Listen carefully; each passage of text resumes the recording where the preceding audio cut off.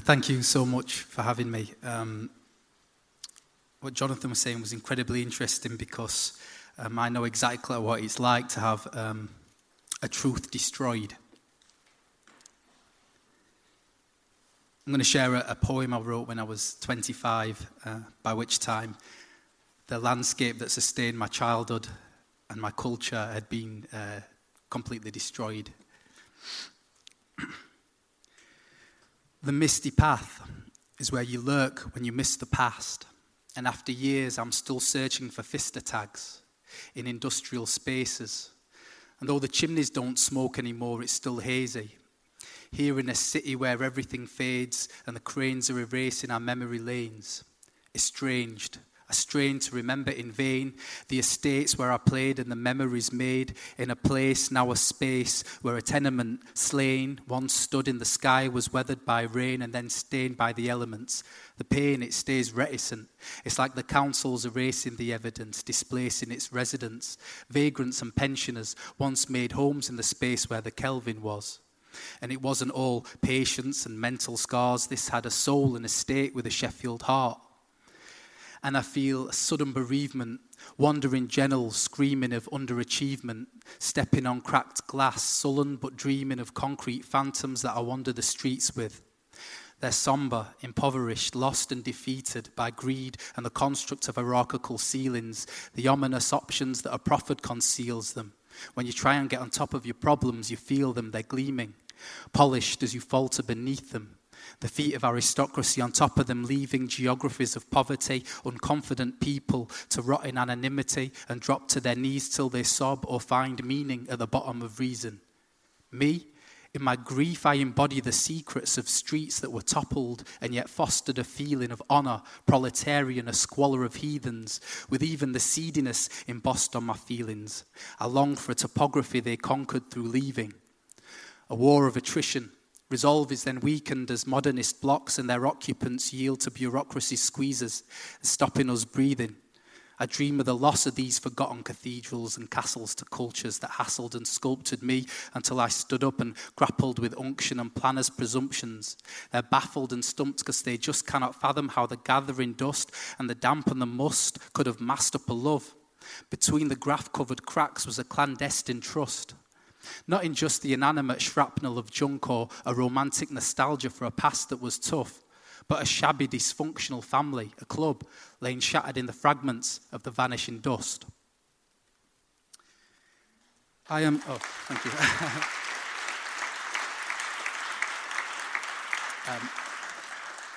I'm incredibly nervous and just really honoured to be here because I guess where I'm from is different to where a lot of you are from, probably. My school, the year I graduated, was in the 10 lowest performing schools in the country. It's now been demolished as well. But, I was listening to Hannah actually talk about epigenetics and thinking of how my grandma picked cotton in the segregated South. So I'm in my 30s, and my grandma, Seppi Furs, picked cotton in the segregated South. And I look at my grandma's story, and the way I look at my grandma is the way I'd like you to look at me. And I'm thinking, the reason I'm a writer is because I feel like I can express myself on the page. My school didn't have a debating club or anything, so I'm a bit nervous about sort of not having anything to read from. But I'm hoping that you look at me the way that I look at my grandma. There's a tradition, an African-American tradition, that gives praise to the rose that blooms through a crack in the sidewalk. We can hear it in Benny King's A Rose in Spanish Harlem. We can hear it in Aretha Franklin's A Rose is Still a Rose. And we can hear it in Tupac Shakur's poem, The Rose That Grew from Concrete. And what this tradition asks us to do is to look at a culture or an art or a literature that manages to survive and even bloom in a place where nobody's asking for it to exist, in a soil that isn't fertile. And that's where I feel like I grew up. Nobody asked me to write a book. I got told off by my school teacher for using the word ubiquitous when I was 7, because had a love of words. The place I grew up was called Firth Park in Sheffield, and it was named after an industrialist, Mark Firth, who built Firth Park for the workers who worked at his steel factory. And generations of my family lived in Firth Park and were steel workers on my mum's side. But the Firth Park I know isn't this sort of traditionally white working class affair. It's a place of multiculturalism. After the Second World War, when Britain was trying to rebuild itself cheaply and called on the colonies to plug in the gap in the cheap labour market, my area suddenly became a home for the Yemeni community, Jamaican community, Somalian community, as well as the white working class community. So in the 1990s, Firth Park was working class and very multicultural.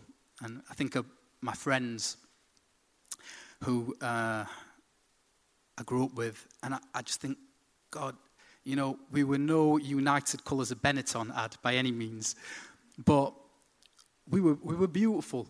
There was Thomas, one of my best friends, who was 6'3", rugby-playing white lad.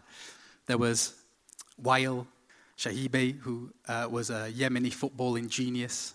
There was Leon Hackett, who was white, but spoke better patois than any of us, because he grew up in the area of Pittsmore, which is a very Caribbean area. And there was something coherent about our experiences together as poor and from different cultures, but we were bonded by something. And then this happened. This is me, the year Tony Blair got elected.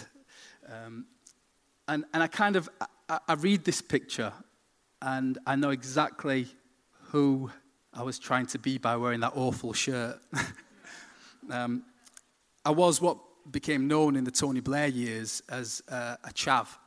I was somebody who I bought this shirt is from a place called Cromwell's Madhouse.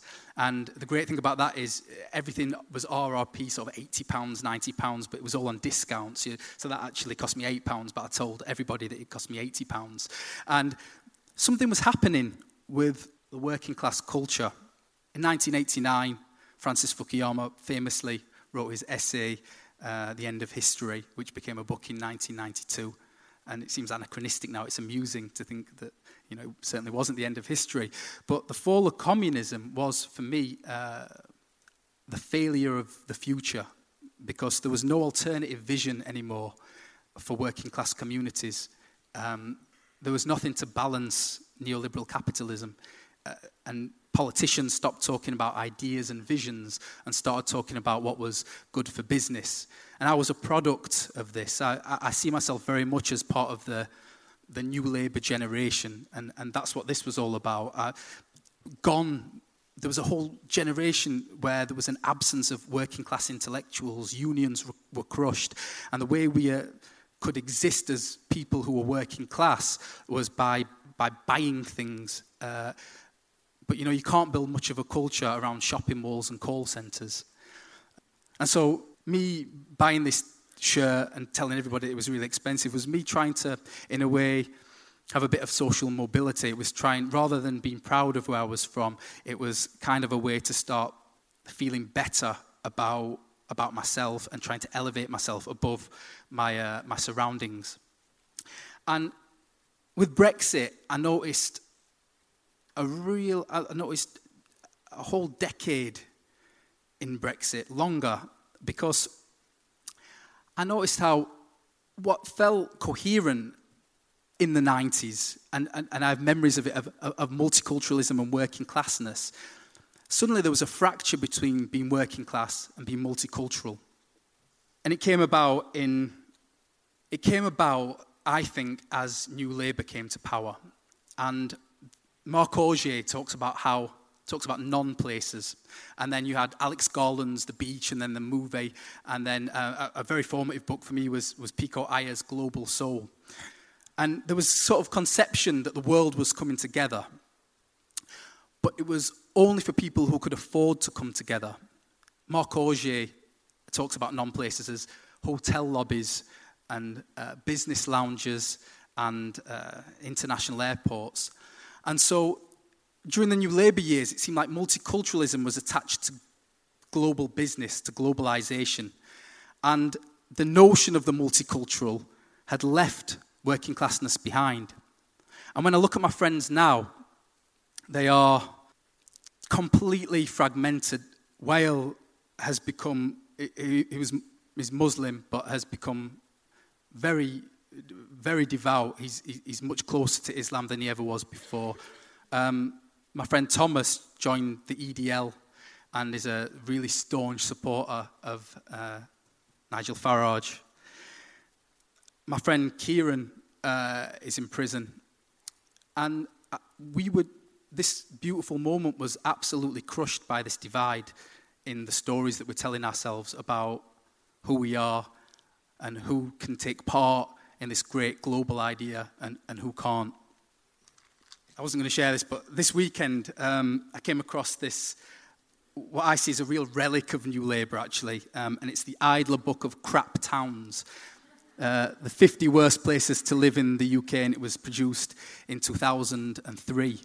And it's so, it's an era where Matt Lucas and Sacha Baron Cohen, who went to private school together, created Vicky Pollard and Ali G. It's this era of mocking of the working class by left-wing liberals in lots of ways, Owen Jones talks about it in his book, Chavs, where he mentions how, he'd be around a group of friends, and if they said anything that was racist, or, if they use any homophobic language, they'd be kicked out of the group straight away, him and his Oxford pals. But they'd be happy using the word chav. So again, there was this cozy multiculturalism that was going on, and then a divorce from working classness. And I find this book, The Idler Book of Crap Towns, the person who set up the Idler went to Cambridge, and so did Sam Jordison, who also edited the book. And then I was looking through it and I was thinking, wouldn't it be interesting to see how in 2003, when this sort of New Labour arrogance was around and people felt comfortable making a book of crap towns, it'd be interesting to see how many of those crap towns voted to leave the European Union, if there's a correlation there. And I haven't had time to do the research or anything, but I thought it was really interesting to look at what was number one in crap towns. And it's Hull, whose logo is the gateway to Europe. Hull voted overwhelmingly to leave the European Union. And in it, somebody writes, Hull smells of death. And it's interesting because the person who wrote that, his name has a certain stench too, a stench of privilege. Finlay Coots Britton is his name. And it says here, the city of Hull, isolated from the rest of the country by the Humber estuary, has had more than its fair share of social deprivation and tragedy. It suffered terribly during World War II. A large proportion of its traditional industries have since collapsed. Unemployment rates are high, as are crime and heroin addiction levels. It is, however, increasingly successful with a busy shopping and cultural centre, and it contains a large, thriving student population. And it does remind me of the moment where I started to notice a little bit of disjuncture among my friends, where we'd try and go out. I dropped out of college and we tried to go out in Sheffield, and you needed an NUS card to get into all the best spaces. And it was like this there was this geography for a certain type of Sheffielder, and then a geography for us, two Sheffields completely divided. And so what I'm doing with my work is I'm trying to work towards, I guess, a kind of multiculturalism 2.0. And I'm trying to place multiculturalism back into the heart of the working class imagination.